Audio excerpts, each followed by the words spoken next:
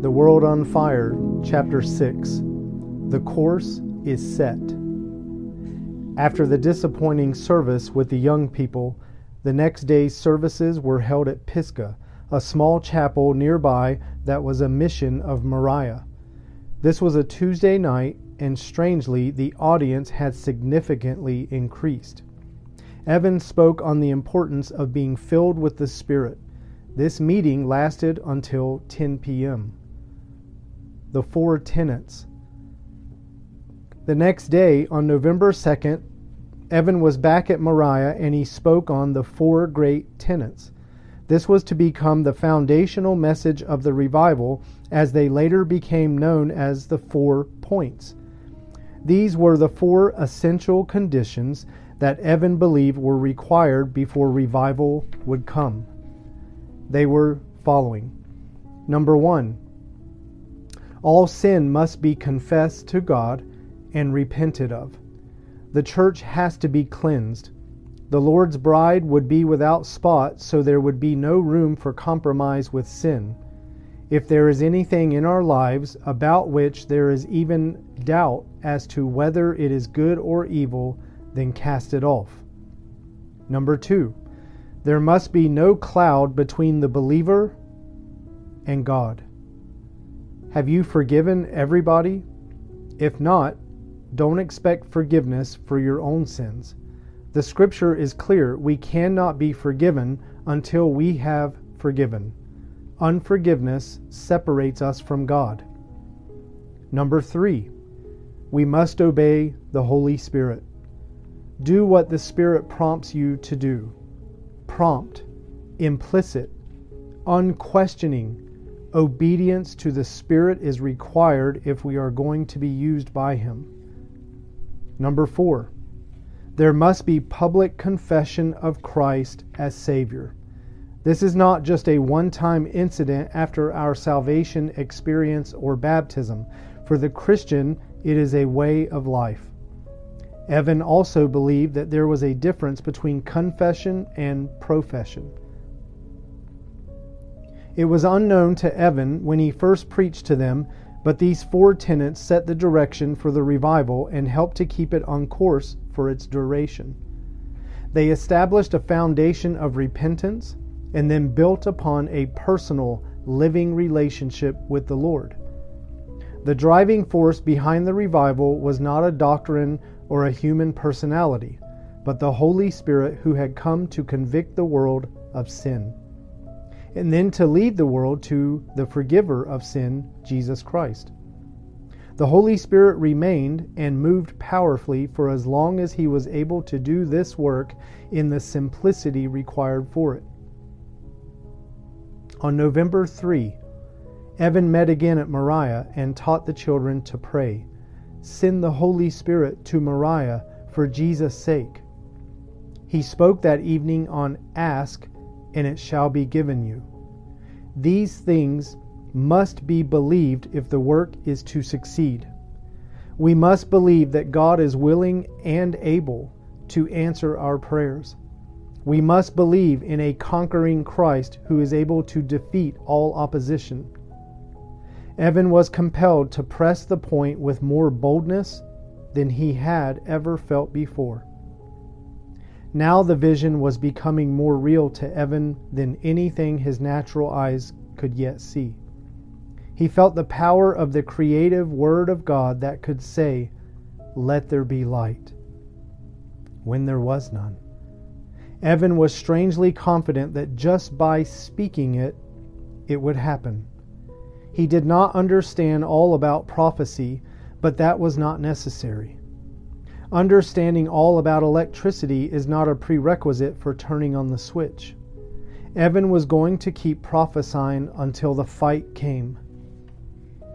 On the next evening, after speaking for a while, Evan threw the meeting open for prayer and testimony. The presence of the Lord was there, and the meeting lasted until midnight. It was announced that the next meeting would be for young people, but that evening just as many adults crowded into the chapel. A strange expectation that God was going to do something marvelous was in the air, and no one could bear to stay away. When God is not moving, meetings are a burden.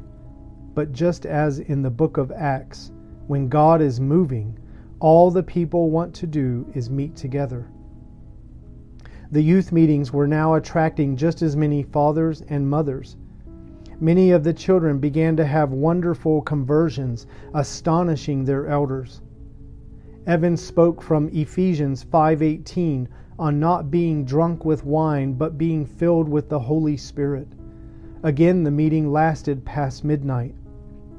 In less than a week, the meetings had gone from being cold and powerless to a level that neither the young preacher nor the people had witnessed before. Days before, it seemed that Evan's words just fell to the floor. Now his words had the power to penetrate even the hardest heart, and genuine repentance was rolling over the people like waves. Evan's vision was being fulfilled before his eyes. On Sunday, November 6, a visiting clergyman from another town occupied the morning pulpit. Evan sat and listened to the message. The pastor, wanting to give Evan an opportunity to obey God in what he had seen, announced that Evan would preach in the evening. Evan's subject was the importance of obedience. In his message, Evan personalized the Holy Spirit and gave the meeting into his hands. The Holy Spirit came, and 60 young people responded for salvation.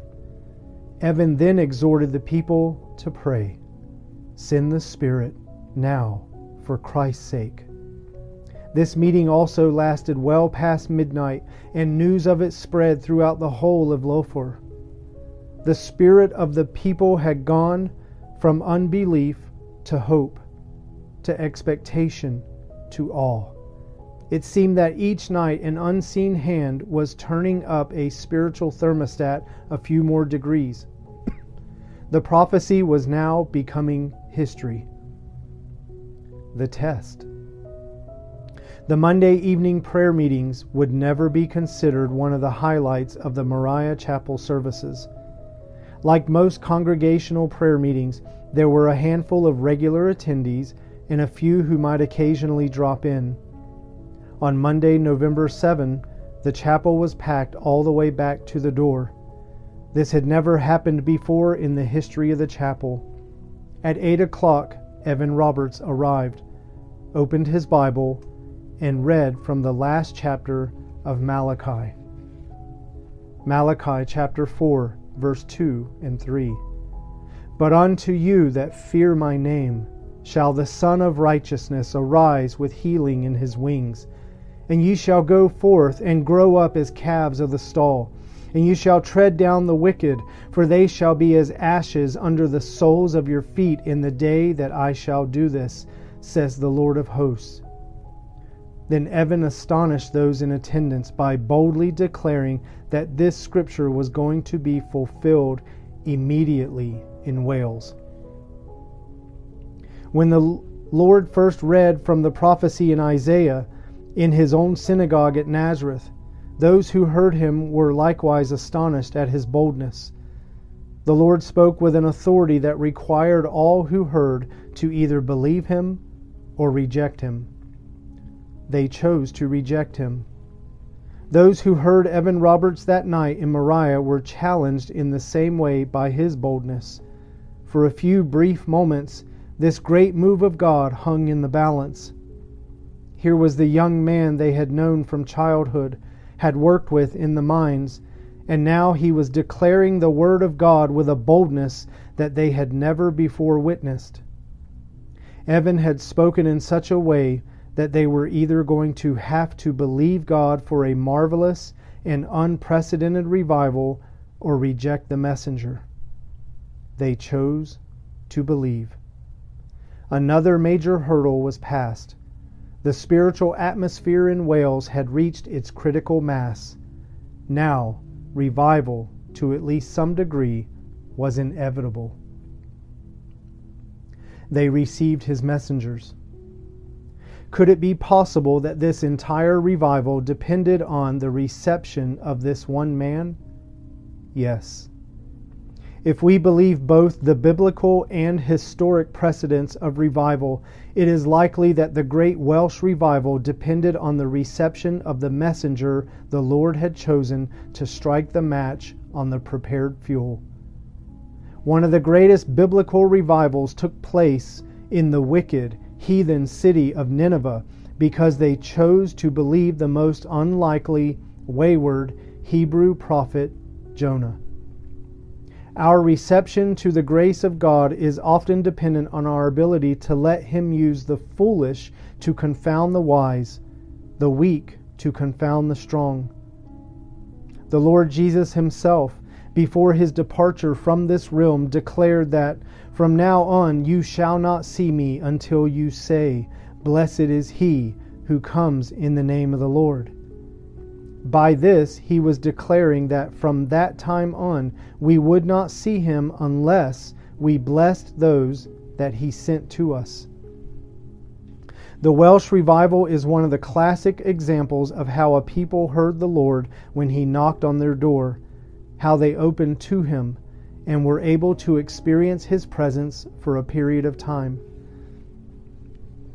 Many revivals have begun only to be quickly short-circuited by ambitious men who tried to use them for their own purposes. Many others never got started because men, overreacting to the selfish ambition, rejected the messengers the Lord sent to them. It is right that we desire to see God receive the glory, but this does not mean that men should not get any attention or recognition. One of the great ironies of church history is that those who are the most zealous to see that men do not steal God's glory almost never experience a true move of God because they reject the messengers He sends to them. Paul was bold to defend his recognition as an apostle because he could not rightly minister to the churches unless they recognized the purpose for which he had come to them. We must receive a prophet in the name of a prophet if we are going to receive a prophet's reward. If we receive a prophet as just a teacher or a brother, we will miss what God could have given to us. The same is true of every ministry. We must receive a pastor as a pastor if we are going to receive the reward of his ministry. The same is true of an evangelist, a teacher, or an apostle. We must recognize the gift of God in the messenger to receive the gift that God is sending to us. To receive the gift of God in another is to recognize the work and purpose of God in them. This is a demonstration of the humility required to receive the grace of God, because God resists the proud but gives grace to the humble. It takes humility to receive the message of God from another man, especially one that we have known for a while. It is this humility that God is looking for so that He can trust us with His grace. The greater the humility, the greater the grace. Nineveh showed extraordinary humility and received extraordinary grace. First century Israel showed extraordinary spiritual pride by rejecting the very one who had created them, and thereby received the destruction that Nineveh had avoided. Our tendency to police the body of Christ in order to see that others are not exalting themselves is a terrible form of spiritual pride. This often causes us to miss the grace of God by rejecting those that He has sent to us as His provision. The Apostle Paul commended the Galatians for receiving him as an angel from God, even though his flesh was a trial to them. The people of Wales demonstrated what may have been an unprecedented humility by receiving one who had grown up right in their midst as a prophet from God. The result of this humility was a commensurate outpouring of God's grace, a grace so great that it caused the whole world to marvel. There is a delicate balance between wrongly exalting men and receiving them properly. The Lord said that as we do to the least of his little ones, we have done it unto him. When men receive the ambassador of a nation with honor, they are honoring that nation. To not receive him with the proper protocol is to dishonor that nation. How much more should we receive the Lord's ambassadors with honor? There is a difference between properly honoring someone and worshiping them. The Lord honors men and he exalts them. In fact, he promised to exalt them. For everyone who exalts himself shall be humbled, but he who humbles himself shall be exalted. James said, "Humble yourselves in the presence of the Lord, and he will exalt you." It is our job to humble ourselves. It is God's job to do the exalting. He is clear that if we try to do his job, he will do our job. However, he did not say that we were supposed to humble others. That is one of the most basic forms of pride.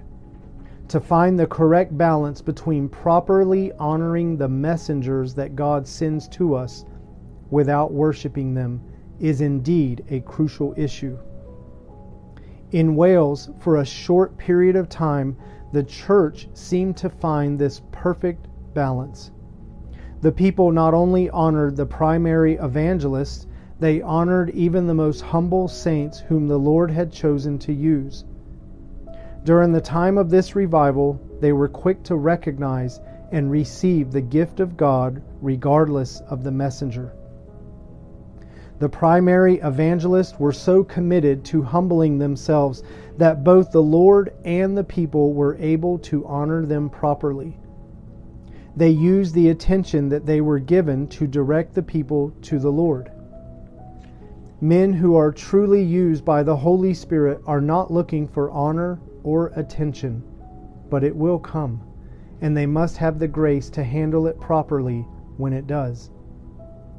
The presence comes. Almost everyone in attendance at the meeting on Monday night, November 7, were moved to tears, and many cried in agony. By midnight, the presence of the Lord was so intense that it could hardly be contained. The people had never experienced such deep repentance or such deep joy.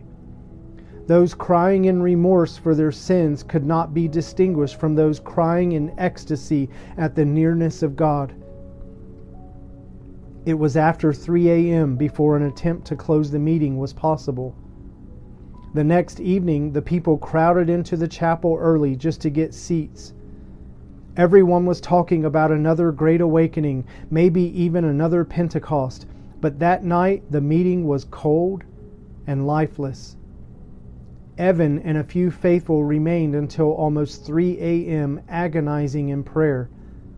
Why had the Lord departed so quickly? About 6 a.m., Evan and Dan finally left to go home and sleep.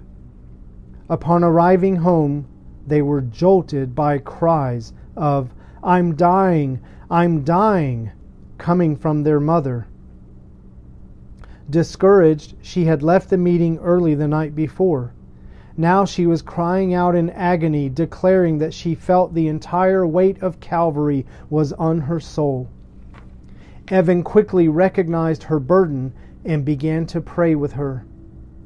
Later, she explained that after leaving the meeting the night before, she began to feel the agony of the Lord as he had endured the cold hardness of Gethsemane, which even his own disciples would not bear with him. She felt that by leaving the chapel at such a crucial, critical time to go home and sleep had been the same rejection of an opportunity to stand with the Lord. She was devastated. Evan was wise. He did not try to comfort her. He tried to help her repent. The Holy Spirit was working on others in the community in the same way. The Lord had in fact been at the meeting, but had come in a form that they did not recognize. The Lord does not always come to excite us. At times He comes in silence and demands silence. Sometimes He does not want to speak to us as much as He wants to learn to just wait. The people of Lophor got the message quickly. Now it was time for Evan to be astonished at the people. Just as Evan and his brother were trying to fall asleep, they were awakened by a strange noise in the streets. It was just 6 a.m., but the streets were noisy with crowds on their way to the early morning prayer services. The entire population of the town had responded in repentance just as Evan's mother, and were being transformed into a praying multitude that would not fall asleep in the presence of the Lord again for a very long time. Had anything like this ever happened before?